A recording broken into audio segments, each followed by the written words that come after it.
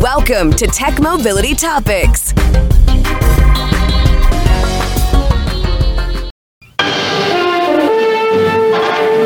Wins official performance tests at Sebring, Florida, Indianapolis, Watkins Glen, New York. And now at Riverside, California, comparably equipped showroom V8 models of Plymouth, Ford, and Chevrolet meet again in tests of things you buy a car for. These official tests are conducted at Plymouth's request by an independent research firm.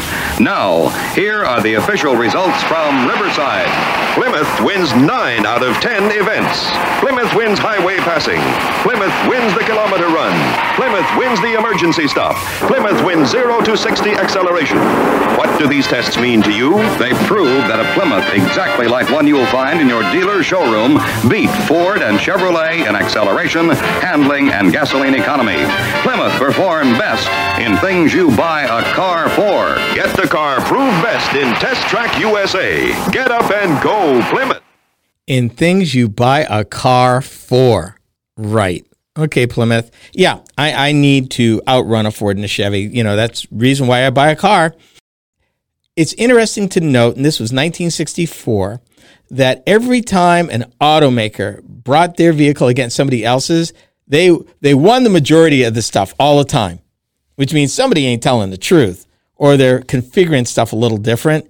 If you notice commercials back then, yeah, anytime they get into that, it doesn't matter who the automaker is, they're up against competitors. Oh, yeah, we do it. Although Plymouth was at least modest to say they didn't win 10 out of 10, because, 9 out of 10. It's supposed to be more believable, I guess. Oh, well. 1964 Plymouth Fury. It's the automaker's second most popular car after the beloved Beetle. And I'm talking about the Volkswagen Golf. The one that's been offered in a variety of configurations by the German automaker in its almost 50 years production. Gasoline or diesel, hybrid or electric, with 3 or 5 doors. The Golf has seemingly been the Swiss Army knife of the Volkswagen passenger fleet. It even was marketed for a bit by a different name in the United States, the Rabbit. Introduced in 1974, the original Golf Mark I was a front-engine, front-wheel drive replacement for the air-cooled, rear-engined, rear-wheel drive Volkswagen Beetle. This is Topic A. And while Volkswagen purists may lament the exclusion of the sport-oriented GTI models, this review will focus on the history of the Golf R models, starting with the first one, the one I fell in love with, the ever-competent R32. And the R32 was the first R model for the Golf, and unlike the better-known GTI, it was the world's first production car with a dual-clutch gearbox, better known as DSG. Considered to be the pinnacle of the model line, the R32 included every performance, safety, and luxury feature Volkswagen had to offer. They introduced the car to American journalists in Phoenix, Arizona at the racetrack there. A 6-speed manual transmission mated to the automaker's legendary Halidex traction-based 4Motion all-wheel drive system was a driver's paradise. The R32 was literally an extension of the driver. It was fast and loved to be pushed. Curves, straightaways, it did not matter.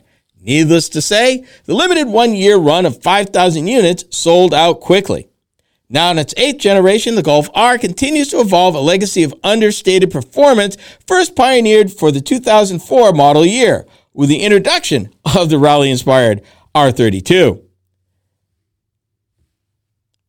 Now, this 5th iteration of the performance halo ups its ante with a new race-inspired content and premium features. This year, the Golf R is available in 2 trims, the fully equipped Golf R and a limited production Golf R 20th Anniversary Edition.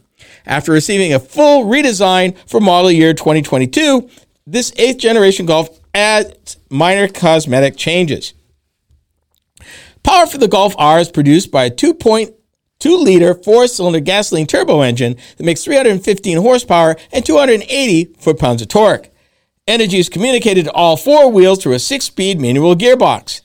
The 7-speed DSG automatic is an available option. EPA fuel economy numbers are 20 city, 28 highway for the manual, 23 city, 30 highway for the automatic. Premium unleaded gasoline is recommended.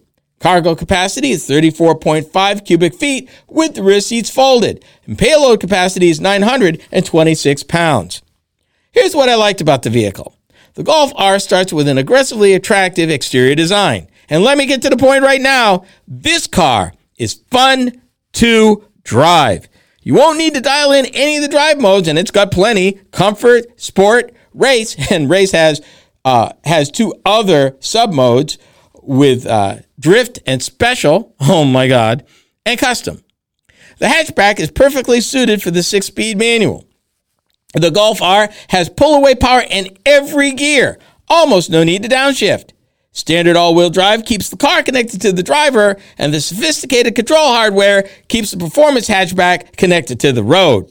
Wide Bridgestone Potenza 5005 235/35R19 summer performance tires work with the low, wide stance of the car to add its stable nature when driven aggressively. Inside the car, the seats are supportive, and the rear seating area is impressively accommodating for 2 adults. The 20th anniversary model features a heated steering wheel as well as heated seating in every position, front and rear.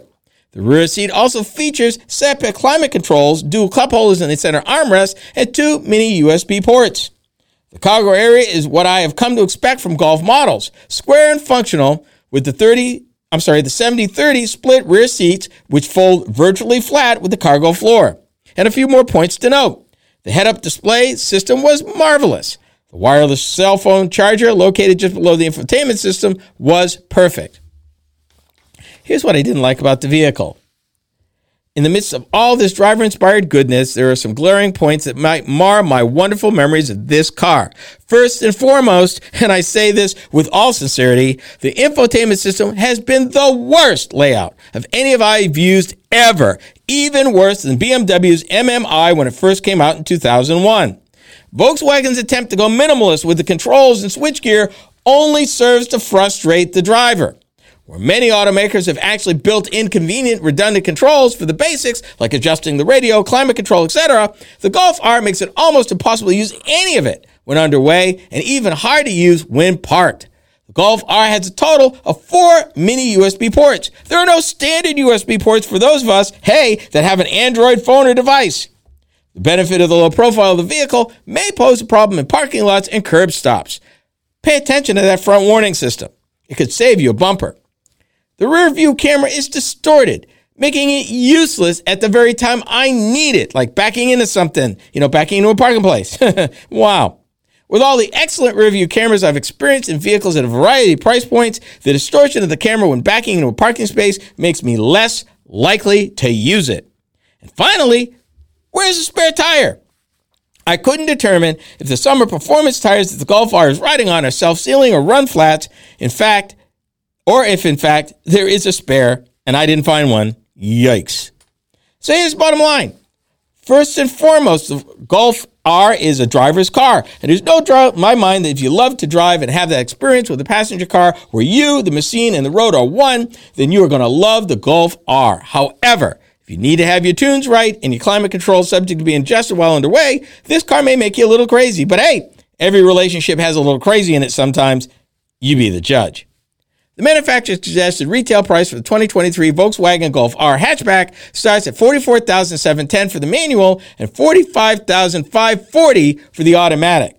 Destination charges add $1,095. And I'll add this. The Golf R 20th anniversary hatchback as tested were no options, and the total MSRP for this car I drove, coming with destination charges, $46,485.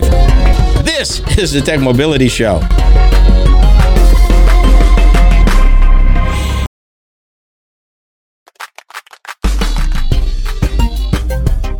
Believe it or not, the Tech Mobility Show has a website. Yep. Combined with all the other ways you can interact with us, our website is a great place to start. Learn more about the host, find us in the news, and even check out where you can hear our programs across the country on the radio. I know, right? Our website is a great place to learn more about us and our programming. Go to techmobility.show for more information. Welcome to AONmeetings.com, your next video conferencing and webinar platform. Host your next virtual meeting or your paid webinar with registration and secure file sharing, break rooms, classrooms, and much more. With over 5 levels of security to know that your data is safe and secure and 100% browser-based. Keep in touch with family and friends using the newest meeting platform. Go to AONmeetings.com to start your free 7-day trial. That's AONmeetings.com to start your 7-day free trial.